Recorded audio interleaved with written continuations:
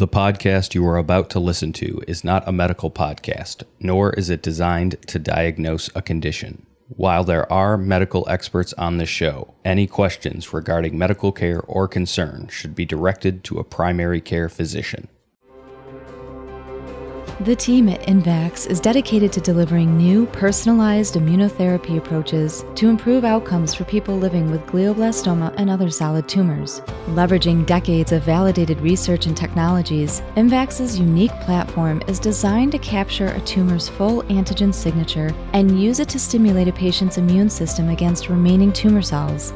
INVAX is currently recruiting for a randomized Phase 2b clinical trial of IGV-001 in newly diagnosed glioblastoma patients. Learn more about this Phase 2b trial at invax.com or clinicaltrials.gov. INVAX, advancing a new approach to personalized cancer immunotherapy.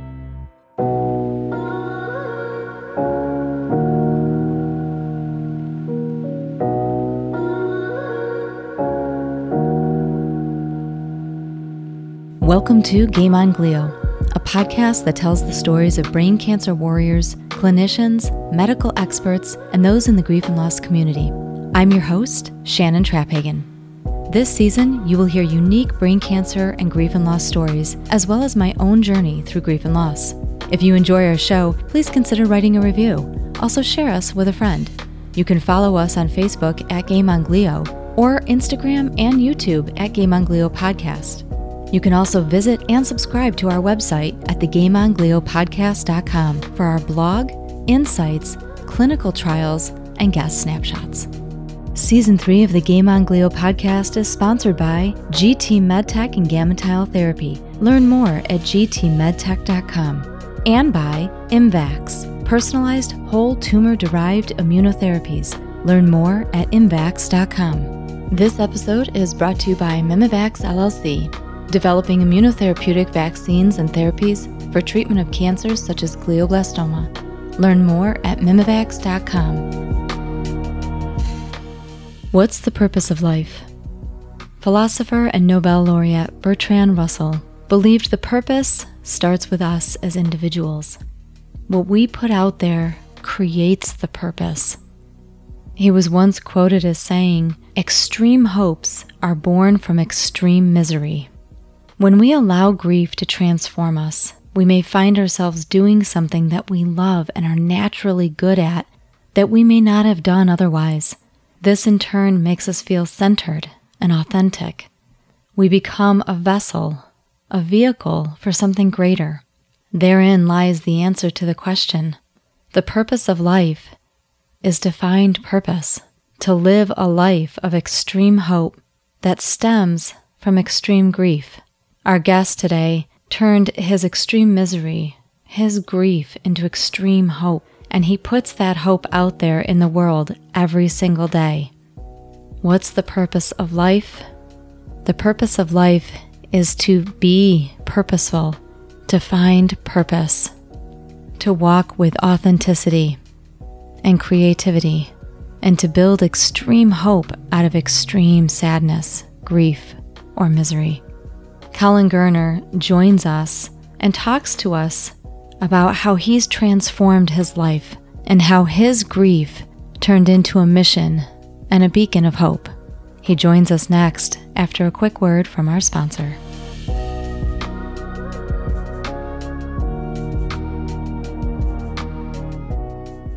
Imagine waking up from brain tumor removal surgery knowing that your radiation treatment is already underway. That's how GammaTile therapy works. At the end of brain tumor removal surgery, the neurosurgeon implants the tiny GammaTiles where the tumor is most likely to return. So instead of waiting to start daily standard radiation treatments that go for weeks, you get a head start against the tumor cells and get back to your life sooner. For operable brain tumors of all types, including glioblastomas, brain metastases, and meningiomas, GammaTile therapy is a one-time targeted radiation treatment with fewer side effects and far less chance of hair loss than external radiation. GammaTile therapy is FDA-cleared radiation therapy for patients with newly diagnosed malignant brain tumors and recurrent brain tumors. GammaTile therapy is tough on tumors and easier on patients and caregivers. Learn more at gammatile.com. Welcome back, everybody. Thank you so much for joining us here on the Game on Glio podcast. With me today is Colin Gerner. He is a manager at PricewaterhouseCoopers in New York City, but he is also the president and co-founder of StacheStrong, a 501c3 nonprofit that is devoted to raising funds and awareness for brain cancer research. Colin, thank you so much for being with us today. Thanks for having me. So let's dive right in. StacheStrong is an enormous foundation, and you guys have done a lot of work just in the last few years. But this all started with your older brother, who was diagnosed with glioblastoma in 2017. So let's talk a little bit about your brother. The tumor was originally found initially through a seizure, which is fairly common. It's fairly typical, especially with GBM. How old was he when it was found? Tell us your brother's name. And I also want to address, there was something you were telling a lot of people, and we're going to circle back to it, but I found it very interesting. But tell us a little bit more about your brother's diagnosis.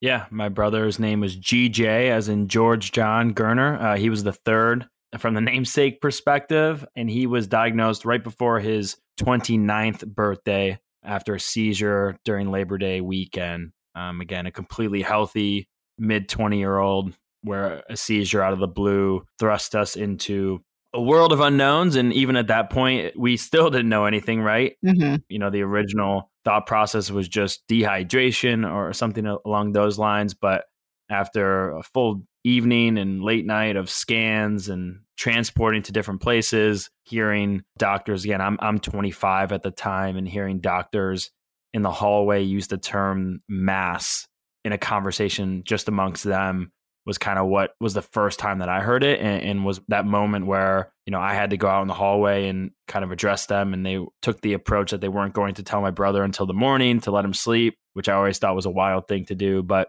you know, that was the moment where I had to call my parents and let them know that their firstborn had a mass, and that's all I knew. And I had to call our little sister to kind of share that wildly unfortunate news. Wow. So he was barely 29 years old when he was diagnosed. His 29th birthday was spent at a mask fitting for radiation. So it was just about a month before his 29th. That's crazy. It just continues to astound me how many young individuals. I mean, we're not talking, you know, Senator McCain age. We're not talking about people in their 70s and their 80s. We're talking about people in their teens, their 20s, their 30s, their 40s. I mean, my late husband was only 44 when he was diagnosed, and like super healthy, not a smoker, barely drank, cyclist. Does it continue to blow you away? Because every time I meet people through our show, through the work that we do, through your foundation, I'm constantly meeting people that are telling us, you know, I was 28, I was 26, I was 32, I was 34. I mean, all of these young individuals. We made an announcement the other day. There was a semi-professional hockey player in the Midwest, 19 years old. He just passed away. Yeah, and it still gives me goosebumps, and, you know, makes me feel uneasy, because when we first Googled, it was 50, 60, 70, 80, right? That's what we were seeing. Mm-hmm. So we, you know, here we were thinking, gosh, we're extremely unlucky at this point, right? Like, but we didn't know what it was or what was to come still. We just knew that, you know, a brain tumor needed to come out. And, you know, you fast forward 5.5 years at this point, I have met, gosh, hundreds. I mean, I've met thousands of people through what we do and what we've done. I've met hundreds of people between the ages of, you know, under 30, under 40 even. Mm-hmm. Again, GBM is tough when you're 90. Yeah. GBM... Yeah. It, I think, is another level when you lose someone well before they got to do anything they were supposed to do. I feel the exact same way. When you can't even get to retirement age, you know, you haven't been able to have your children or grandchildren or see any of them grow, to really kind of live that full experience, to have somebody who's 19 or 29 or 44, they're passing away so young from a disease that really this cancer should not be so prevalent in people so young. We need to get to a better place. But when he was diagnosed, GJ, as you call him, and I'm going to screw that up because if you say it fast enough, it's going to come out wrong. But when he was first diagnosed, you were telling people quite a bit that there was nothing wrong with him, to act strong in front of him. If you feel that you're going to collapse, do it inside. Why did you feel this was so important to stress to people? And the reason I zero in on it is because I had the same kind of reaction when Mike was diagnosed. We went into kind of this fight mode where it was just, he's okay.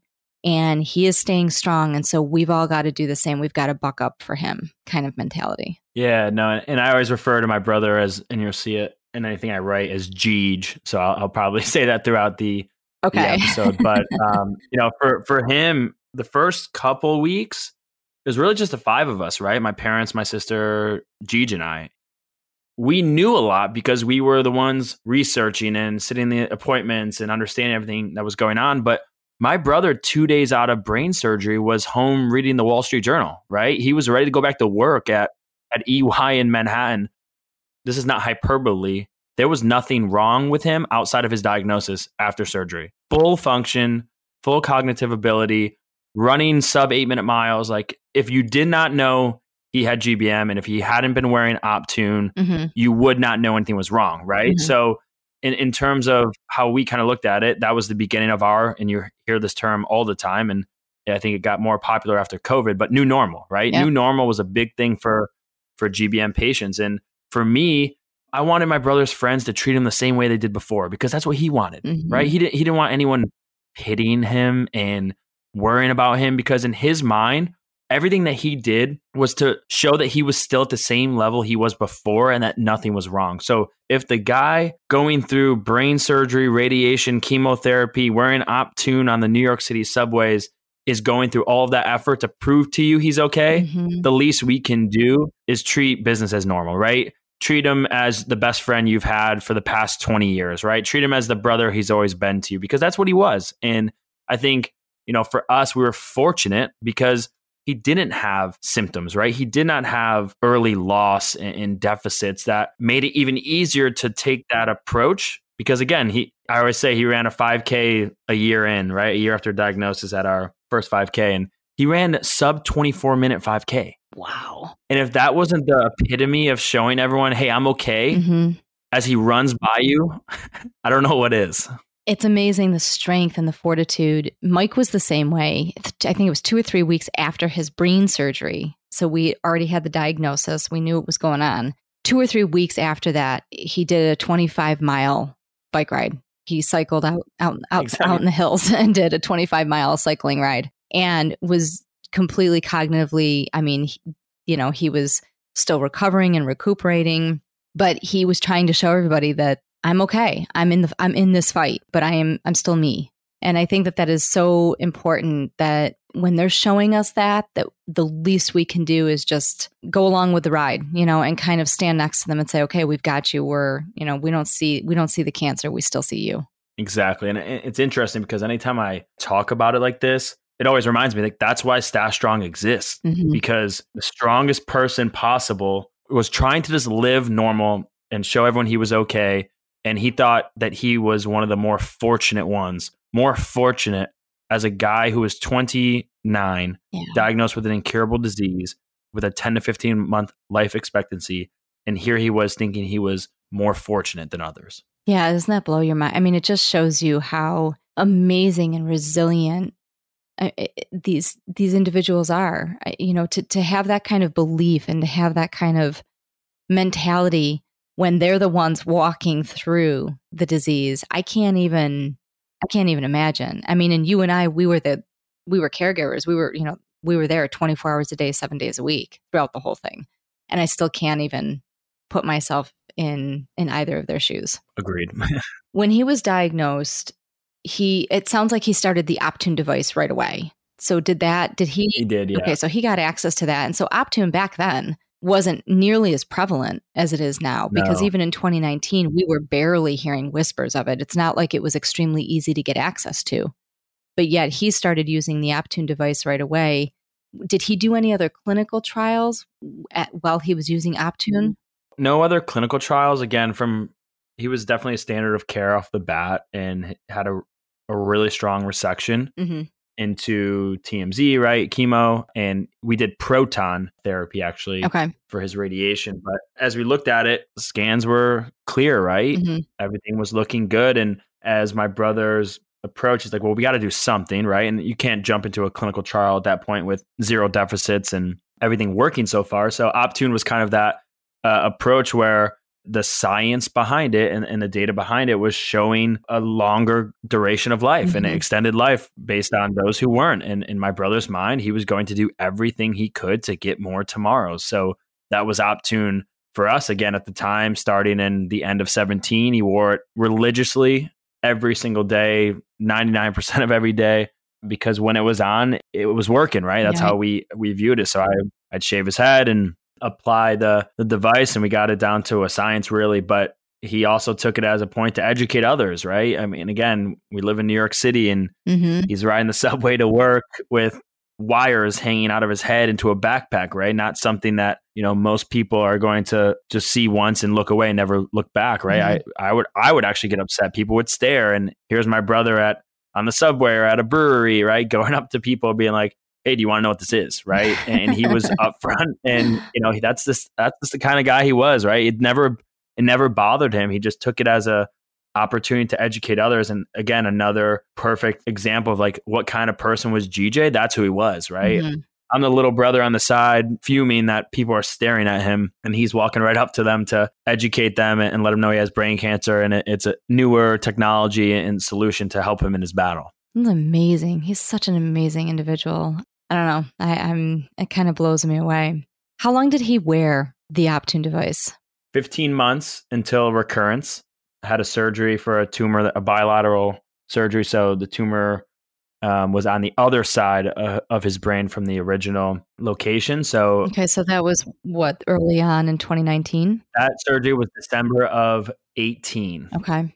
The first week of December of 18. So he had to take about a month or two off after that because he went back into radiation, back into chemo. Obviously, his scalp was weaker than before, so he had to wait. But again, he wanted to get back onto Optune, so he did again, basically until he passed. But all in all, I mean, gosh, probably 20 of the 25 months were spent with Optune. So from start to finish, from point of diagnosis to when he passed away, he had just over 2 years.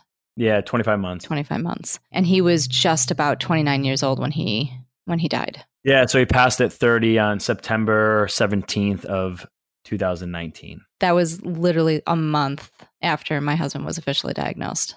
So now you and your family have started StacheStrong Foundation. And Stache is short for mustache for some very obvious reasons. For those of you who are not familiar with this foundation, please go look up the pictures because they are great. And there is a reason behind the naming of the foundation. Did you start the foundation with your brother before he passed, or was this started in? Yeah. Okay. So tell us a little bit more about the foundation. Yeah, we started this together, which is, I would say, another rarity and special part about what we have and what we've done. Again, we did not go into my brother's diagnosis saying, let's start a charity, right? That was not a thought. It never crossed our minds. But my brother went into his surgery, shaved down into a mustache, knew he wasn't going back to work immediately, his way to lighten the mood. Again, if you look at little moments in time of who he was, there it is.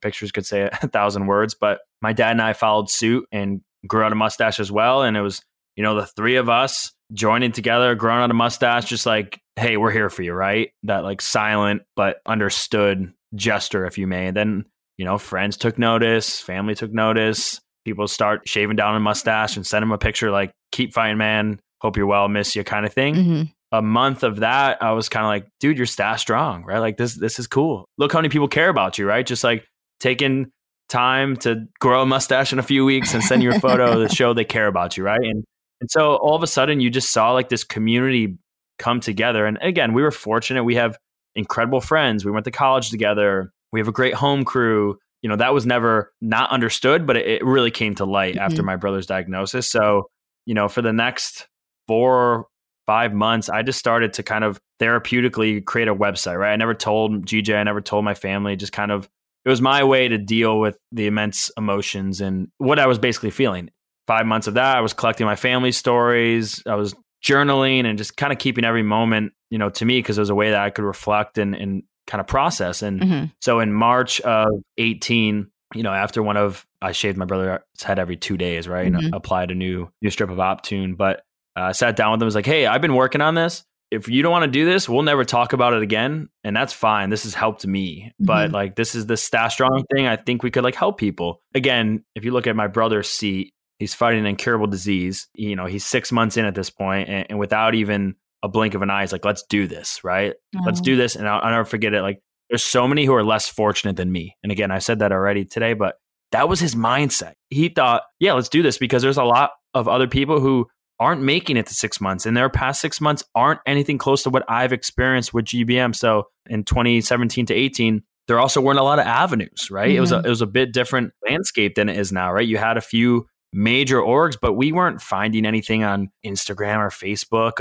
of organizations that, you could talk to a brother, a patient, a mom and dad, a sister, right? So that's kind of how it all started. Again, as organically and unintentionally as something could start, has ballooned into, we've raised over $3 million. We've funded over 25 research grants at top institutions across the country. And again, it all starts from a organic moment. And so from that point on until my brother's passing, it was the two of us, right? We spoke at conferences. We were, for me, naively, I thought, gosh, if we can just do something crazy quick with dollars raised and a new trial funded, right? I was naive at that point. I'm 25. I haven't seen the space yet. Maybe we can save Jeej, right? Like, that was my thought. Maybe StacheStrong can save Jeej. And again, obviously not the case, but the two of us and our family got to do a lot together in those, next 18 months of StacheStrong. And so he got to be part of it. And this is kind of part of his legacy. He is StacheStrong, right? Like, StacheStrong started, it was my brother. And, we'd go on Instagram Live and he'd be doing defensive slide drills in the hotel before radiation to like keep sharp, right? Like, it was just, we gave a very vulnerable look. It's his fingerprint. And now the fascinating part for me is it's not just his story, right? It's become thousands of other people's stories, all because what GJ stood for, how he lived, resonated. And honestly, I really think that mentality that you have, maybe it was naive, but I think that we have to continue to have that mentality. I thought the same thing. I dove into every single thing that I possibly could. And I figured, okay, if we can pump enough money into this clinical trial, if we can raise enough awareness, maybe it'll save Mike. And obviously it didn't. But I think that we have to continue with that mentality. It's the way I step into the podcast. It's the way I step into the fundraiser. It's the way you step into the foundation. We need to have that in order to keep the fight going. Look at the momentum that we've seen and that we've been a part of in the last couple of years. I don't think that would have existed without people like you and your brother and me and Mike and all of those out there in the community. I think there's an energy behind it that wasn't there before 2019, 2020. Yeah, agreed. And when I say naively, I really mean selfishly, right? Like, I couldn't do anything, right? You're sitting there as a brother, a caregiver, a best friend, and there's nothing I can do, right? So in my mind, it was like, this is what I can do, and hopefully it can save him, right? And so when I say naively, I mean, I selfishly wanted to save my brother. And now my mission and goal, and the reason I step into StacheStrong, is so that when the next set of brothers give us a call, like, we have an answer down the road, right? They don't have to go through what I saw, what my brother had to experience. And so, like, that's my driving force of StacheStrong. One day, I'll hang up the cleats, right? We'll close down the doors if we can say the community funded a cure, right? The community funded something that is giving 5 years of extended life, right? We're not there yet, but like, that's my purpose. That's my mission. Yep.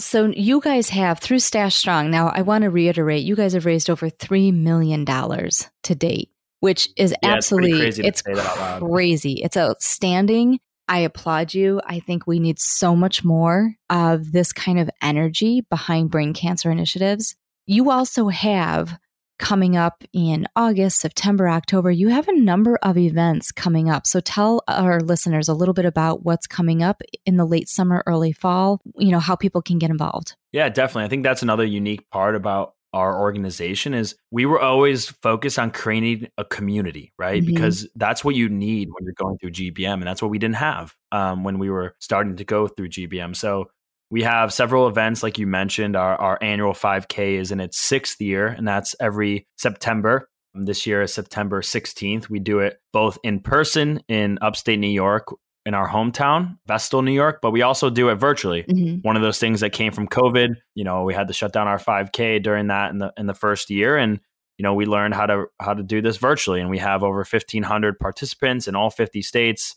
We're shipping them the bib and the shirt, and they're getting together with their community and just getting outside, walking, running, again, raising awareness and passion for it. It's an important event for us because my brother was a passionate runner. Mm-hmm. It's kind of our first true event. And now one of those, as fate would have it, it's the weekend he passed, right? We had two before he passed, but it's just kind of how it played out. And so it's a special for us to kind of honor him Mm-hmm. in that way every September. We also have a New York City charity fundraiser every year in October. That's usually late October. This year is the 20th, 250 to 300 people at a huge bar right outside of Penn Station.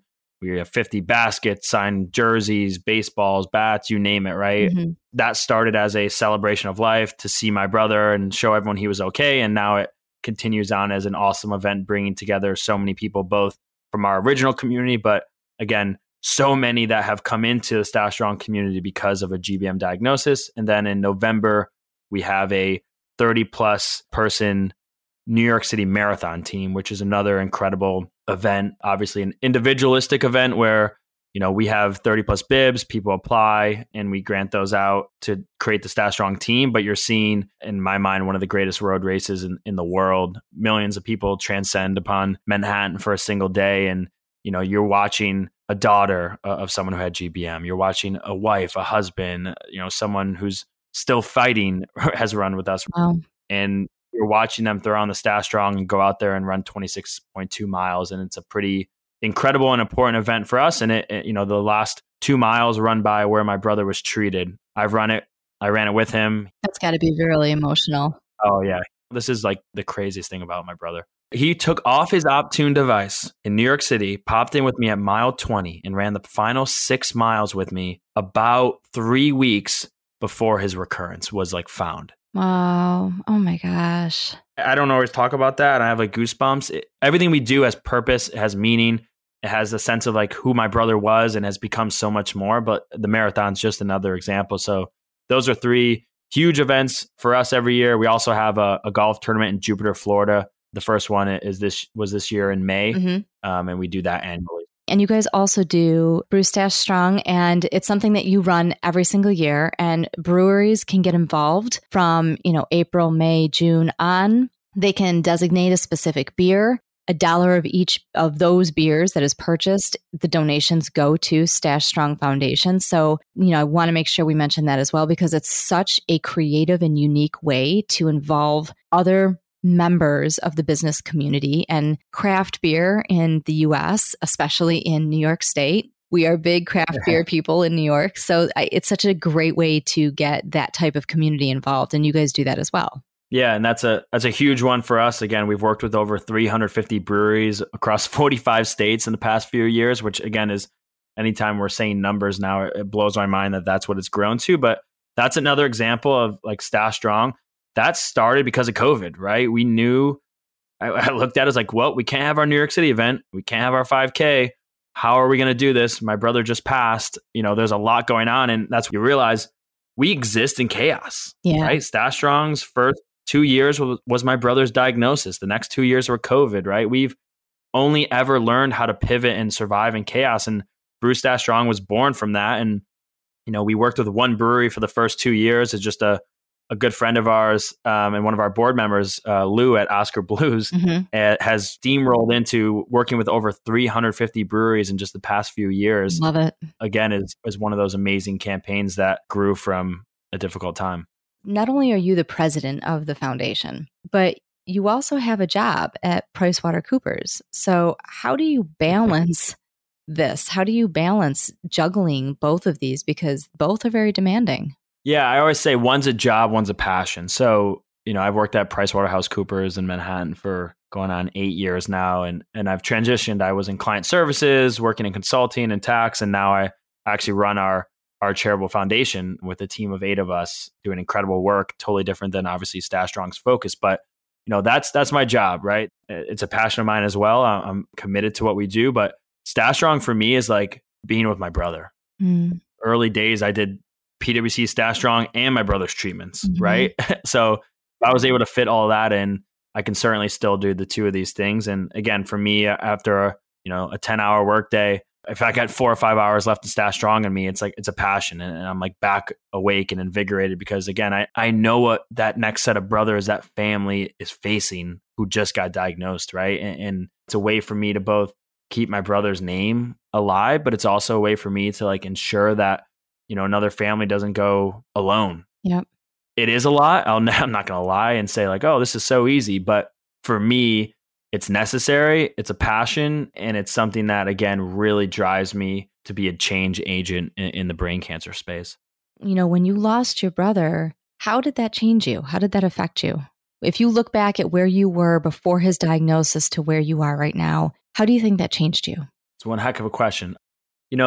There's a void that will forever be missing. And, I feel in different ways every day, right? And sometimes you just want to shoot him a text, or sometimes you just want to watch the game or just grab a beer, right? Simple things, let alone trips and other facets of life. But for me, how it changed me, I try to emulate a lot of his characteristics. Again, he was the big bro. I was the annoying little bro. I don't have that sounding board and that tangible, at least, or in the flesh anymore. But how it's changed me is trying to be the person he was and trying to be the man and the friend that he always was. I mean, I'd trade it all to have him next to me, right? I'll never mince words on that. I would much rather have none of this have ever happened. But, I think one thing that he always said during his diagnosis, that's probably a thing that has affected me and changed me, is you can only control what you can control. So I think, pre-diagnosis, there's plenty of things I worried about or thought about or oftentimes were out of my control. And now anytime I'm doing that, I'm like, what are you doing, Kyle? Like, yeah, if G's could do that amidst GBM, like, you're fine, right? So it's kind of just pick yourself up and keep moving and keep that smile on your face, I think is something of how it's affected me and changed me. And again, I think another piece is, this guy was calm, cool, and collected, right? Did not raise his voice, did not lash out, did not get angry, all these things that you could, I would totally understand if he did throughout his diagnosis. I'd be like, yeah, you should do that. You should feel that way. So I think that's another way for me. It's like, there's so many things that happen to each of us every single day. Everyone's fighting their own battles. Everyone's grieving or going through something. But for me, if I'm having a tough moment or thinking through something, I just try to emulate my brother because I know exactly what he'd do. I know exactly what he'd say. And it helps me immediately get over it because it's a saying, but life is truly too short. And I've experienced it and watched it. He'd be so proud of you right now. You know that, right? I hope so. He'd be immensely, immensely proud of you. It kind of reminds me, Mike said once before he got worse, you live daily, you only die once. Yeah, geez, that's powerful. Your brother was the walking embodiment of that. Mike was the walking embodiment of that. You live every single day. You get up and live every day. And how you choose to live that day is up to you. But you get to do it over and over and over again. You only die once. So while you're living, do it right, no matter what you're going through. Yeah. And I think your brother was, I wish I got a chance to meet him. He just sounds like such an amazing individual. Yeah, I think that's one of the joys for me, right? Yeah. I meet a lot of people who didn't get to meet him, but I feel like in a way you get to, right? And I think that's also special. Oh, you've painted a picture. Like I can totally just picture him. And I feel like I can feel him around me as we're talking. And I love that. I think that is just, it's a really cool gift to get to know him in this way. You were a part of his caregiving team. And so we're going to transition a little bit. You helped really take care of him a great deal. So what was the hardest part about being a caregiver for your older brother? Yeah, I think the first hardest part is I hate that word. And I always have to like deal with it because everyone, I was a caregiver, right? My mom and dad were caregivers. My sister was a caregiver, but I always said I was his brother, right? And that's, for me, I think the one tough thing is realizing all these years later, like, yeah, you really were a caregiver sometimes, right? Yeah. For me, I internalized it and was like, he would do the same thing for me, right? I'm his brother who's just helping him get through this just as he would do for me. But, as you look at what's the hardest part, I think it's twofold. One, for us, there was 4 of us that were going through all of this and trying to do everything we can and trying to always be there and supportive. And it weighs on you, right? There's only one person who has GBM, but in a way, the other 4 feel it in just a very similar way outside of the actual pain and suffering that might go through with that. But the other part for me is you see a lot of things. Mm-hmm.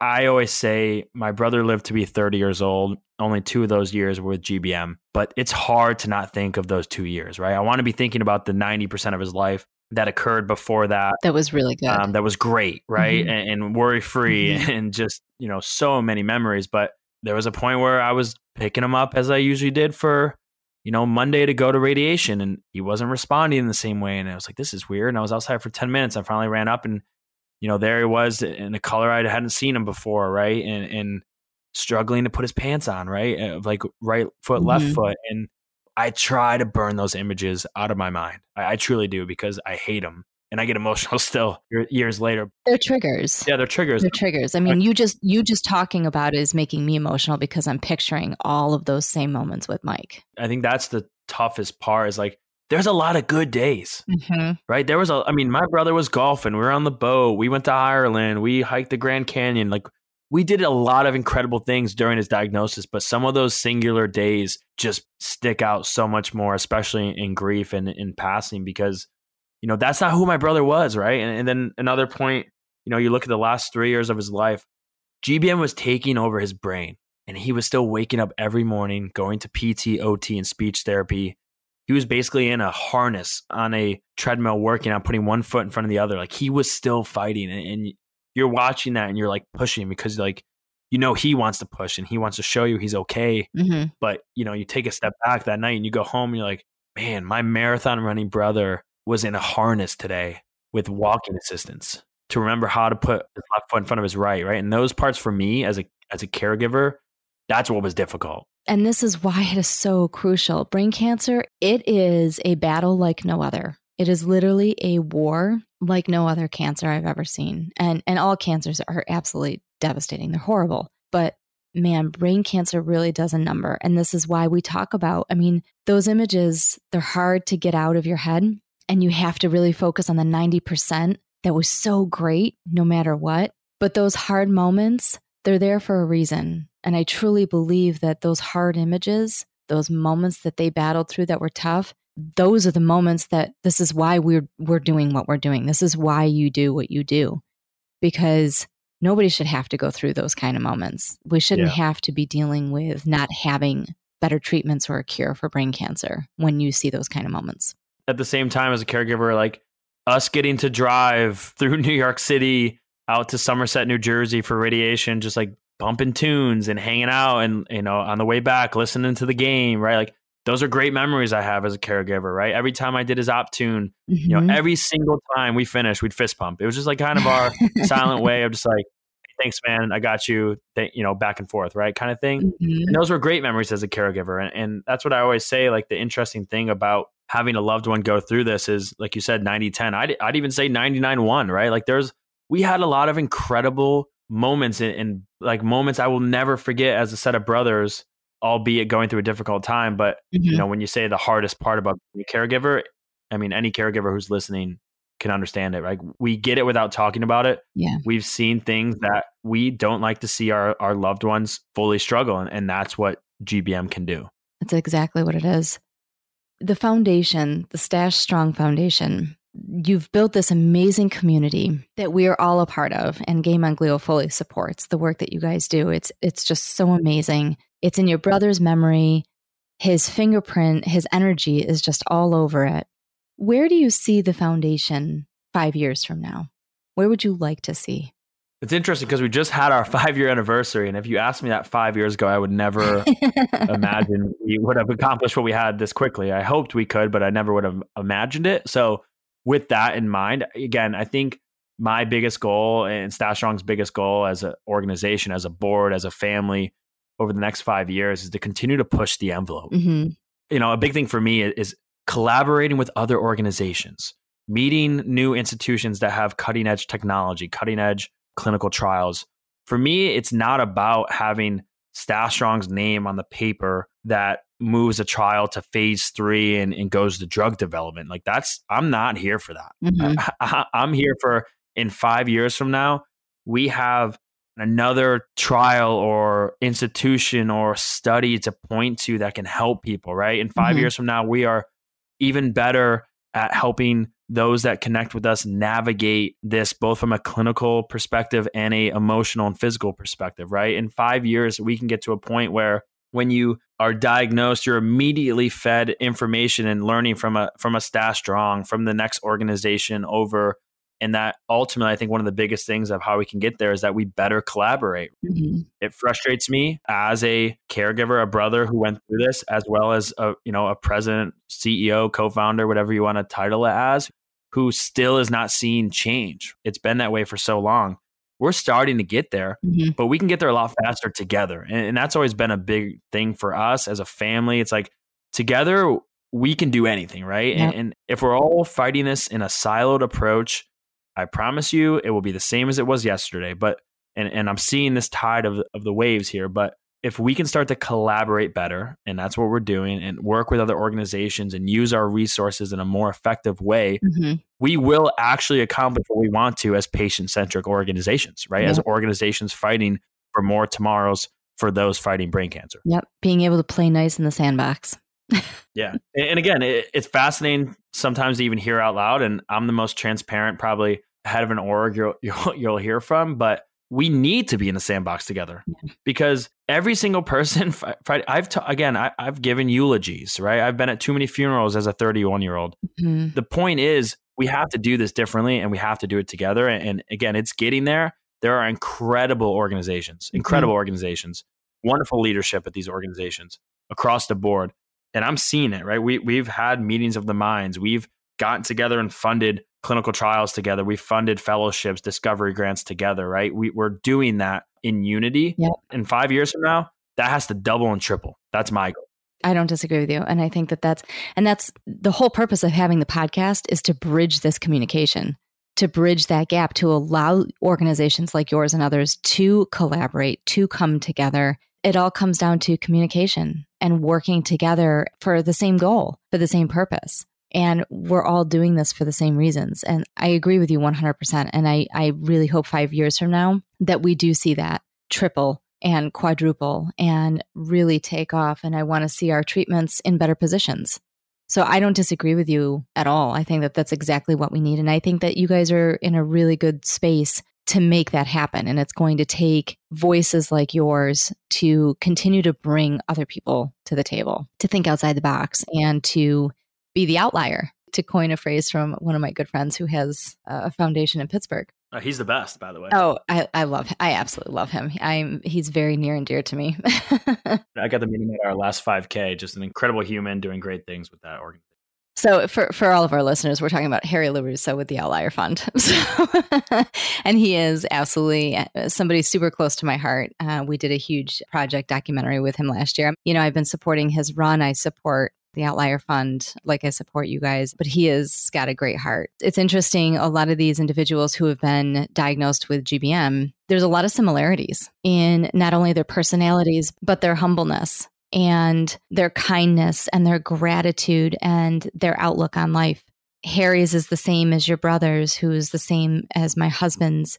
All of these individuals, for some reason, the way they tackle it, the way they see it, the way they approach life after they've been diagnosed is there's something to it. And I don't know exactly what it is, but it definitely centers me and it kind of brings me back to earth. Like it kind of just makes me take a step back and makes me put pride and ego and everything else aside to just say, if they can treat life like this, given the situation that they're in, then I can handle anything that comes my way, Totally. So what does it mean to be part of this community, to be part of this brain cancer community? I mean, we are a small community. We are not, there's definitely, it's growing exponentially. What does it mean to you to be part of this community? For me, this community absolutely ignites me. Anytime I get off the phone or exchange emails with family who saw our beer in Nebraska, right? A family in Alaska who flew in honor of her husband to run the New York City Marathon with us, right? Like I have hundreds of these examples. These individuals ignite me because they deserved more. They deserved a world and a health system and an oncology system that gave them an opportunity, right?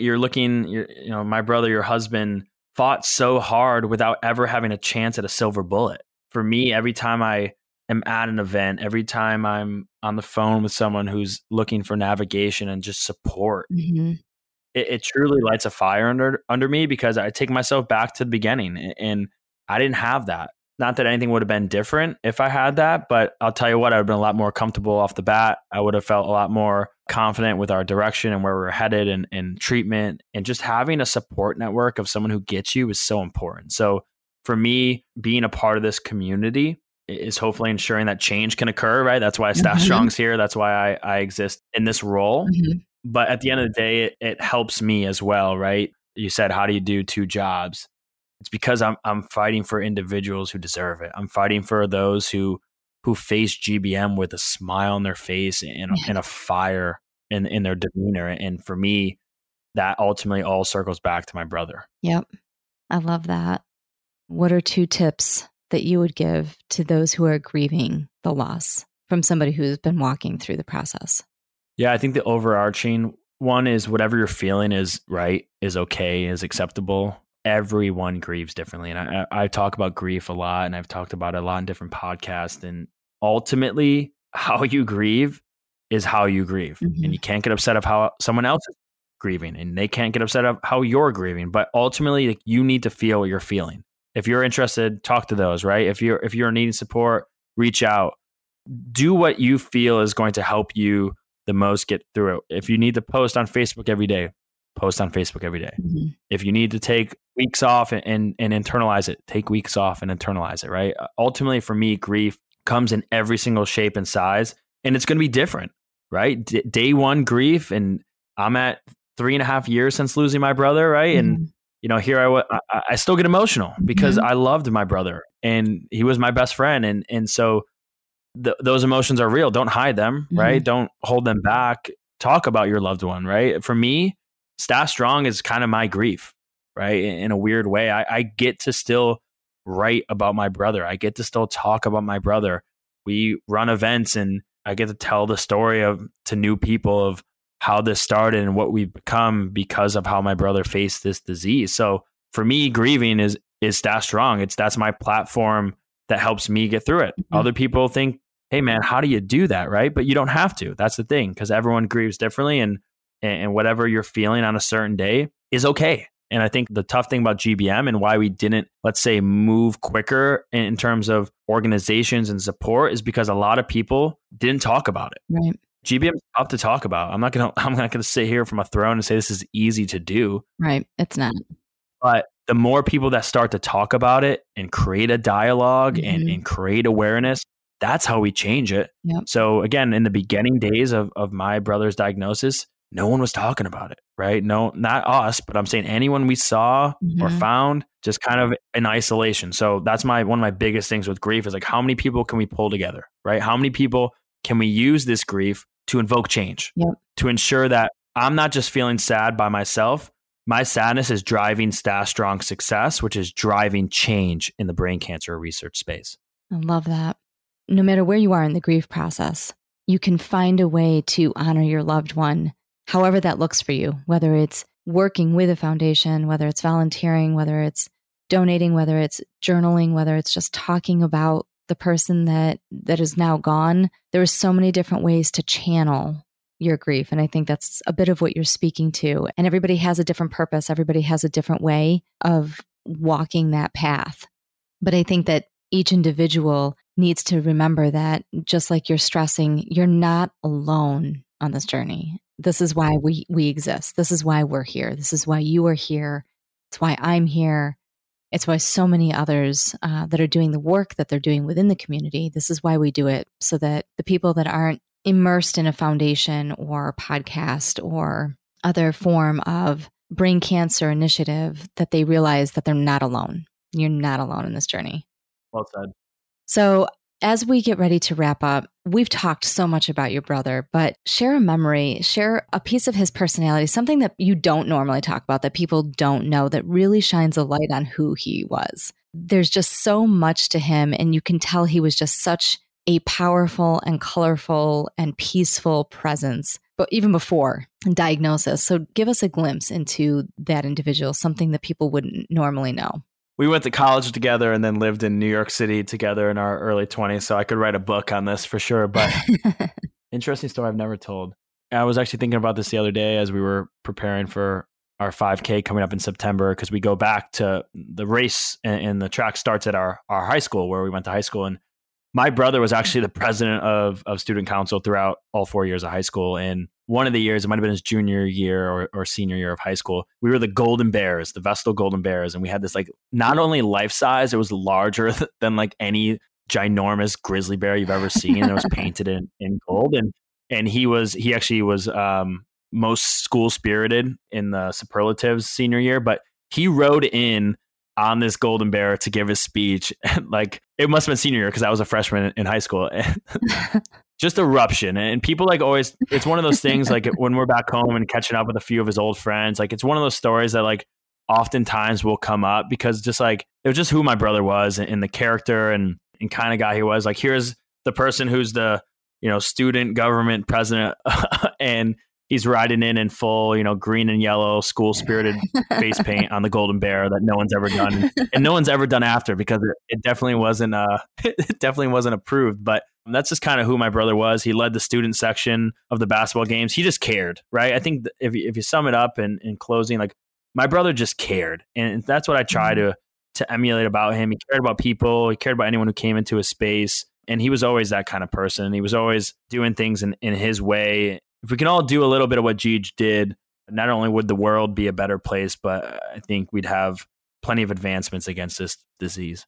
I think that's a perfect place to end. I can't even say anything else about that. He sounds like a truly humbling and giving and kind person. No ulterior motives, nothing, I'm doing this for you because it'll help me. He just sounds like he was a truly amazing individual. And I think that the way you're honoring him is astounding. And it's just, I tip my hat to you. I think it's amazing work that you're doing. It's foundations like yours that are going to help push the needle and make the change and make the difference. I am so grateful to have had you on to share more of this story. For our listeners, let them know where they can find StacheStrong, where they can look up events, find information. If you have social media, please feel free to share that. Yeah, so all of our documentary, all of our events, everything we're up to, you can find at StacheStrong.org, STACHE strong.org, and then on Facebook and Instagram at StacheStrong. So something that started organically has given ability to hopefully change a lot. And, if any of this resonated with you, if you'd ever want to reach out, I'm available of every hour of every day. Because this matters to me and because I know we can support the next family that unfortunately is facing GBM. Colin, thank you so much for joining us today. For all of our listeners, we will have all of this information on our website in the bio section along with hyperlinks. We will also have some of the event information located on our website and on our YouTube channel. Feel free to go there to find all of the information you need for the StacheStrong Foundation. Colin, you're an amazing individual, and your brother would truly, truly be so unbelievably proud. I know he is. I can feel it. The work that you're doing, it matters. It means a lot, and I'm so grateful that you took the time to share your story. Thanks for having me. Thank you so much. And with that, we will be right back. Welcome, everybody, to our wrap-up section, a segment that we like to call the Grace Walk. We'll be doing this for the rest of the season, and it's our way to share insights that we've gleaned from the guest interviews and to talk about our journeys through grief. Grief is just that. It's a walk. It's a journey that we have to take. And whether your grief is from the loss of a relationship, anxiety that you are struggling with, the death of a loved one or a favorite pet, or simply the grief that you are struggling with from significant change that is currently taking place in your life. This is what the Grace Walk is. Grief can be our transportation. It can take a bad thing and bring us to a good place if we only let it. That's what grief does. It transforms us. It transports us. It teaches us if we allow it to guide us instead of tamping it down or treating it with fear. Colin stated that StacheStrong is his grief. And I found that so compelling and so interesting that we made it the title of this episode. He took his grief, he took his brother's grief, and they transformed it into StacheStrong. They took a bad thing and it brought him to a good place. The Game on Glio podcast is my grief. It is my form of transportation, taking me from a bad place to a good place. And the Grace Walk is just that. It is our interpretation, our insights, our thoughts, and our tips for all of you. What we don't talk about on this show, you will see on the new Instagram page, The Grace Walks, plural. And there we will be sharing some guided videos of me journeying, walking through different places, different sounds, different experiences, different feelings. And I'll share thoughts and tips with you over there that you'll only get on that page. What I will say is that Colin has taught me so much in this interview today. The amount of courage that he and his family and his brother had throughout his disease, the way they harnessed it and tapped into their grief, they dug deep to find strength and let it transport them to where he is now, he and his family, with the foundation, carrying on his brother's legacy. That is a powerful thing. Grief can be such an amazing tool, and we never think of it that way. We don't think of grief as a tool in our toolkit. We don't think of it as something that can teach us and help us grow. It's always this bad word. It has a negative connotation to it. As it should, because a lot of times it means that something bad has happened. Something discomforting, discouraging, fearful, scary, heartbreak, loss. These are all words that are associated with grief. But if we allow ourselves to wrap our arms around our grief and not be afraid of it, and I will be the first to tell you that that is not an easy thing to do. I am still learning how to do that myself. But I have started to learn how to let grief guide me, how to let it be my transportation. And it's almost become my compass. And as I walk side by side with my grief, treating it as if it's a partner in my journey, it's taking me to a good place. It's a place I'm unfamiliar with. It's a place I don't recognize. Yet it's still a place of strength and of hope, and I find moments of joy. It's taken me to this place of this podcast and all of the amazing partners and businesses that I now work with, people that I've met along my journey. And our guest today has done the exact same thing with his. He has let it guide him instead of being afraid of it. They have laughed with their grief. They have cried with their grief. They have let it transport them. And in doing so, they have built this amazing foundation that now helps so many others. Thank you so much for being with us today on this episode of the Game on Glio podcast and for joining us on our new segment, The Grace Walk. You will hear more of these throughout the rest of the season, and please follow along on our page, The Grace Walks, for some special videos, soothing and meditative, that you won't find anywhere else. We'll be back again next month with another amazing episode. Until then, we'll see you soon. This episode was brought to you by Mimivax LLC, developing immunotherapeutic vaccines and therapies for treatment of cancers such as glioblastoma. Learn more at mimivax.com. You've been listening to the Game on Glio podcast, the podcast that is designed to educate, advocate, and tell the real stories of those walking the journey of brain cancers such as glioblastoma and grief and loss. Like what you hear? Share us with others. Follow us on Instagram at Game on Glio Podcast, Facebook at Game on Glio, or visit our website or YouTube channel. You can find us anywhere podcasts are played.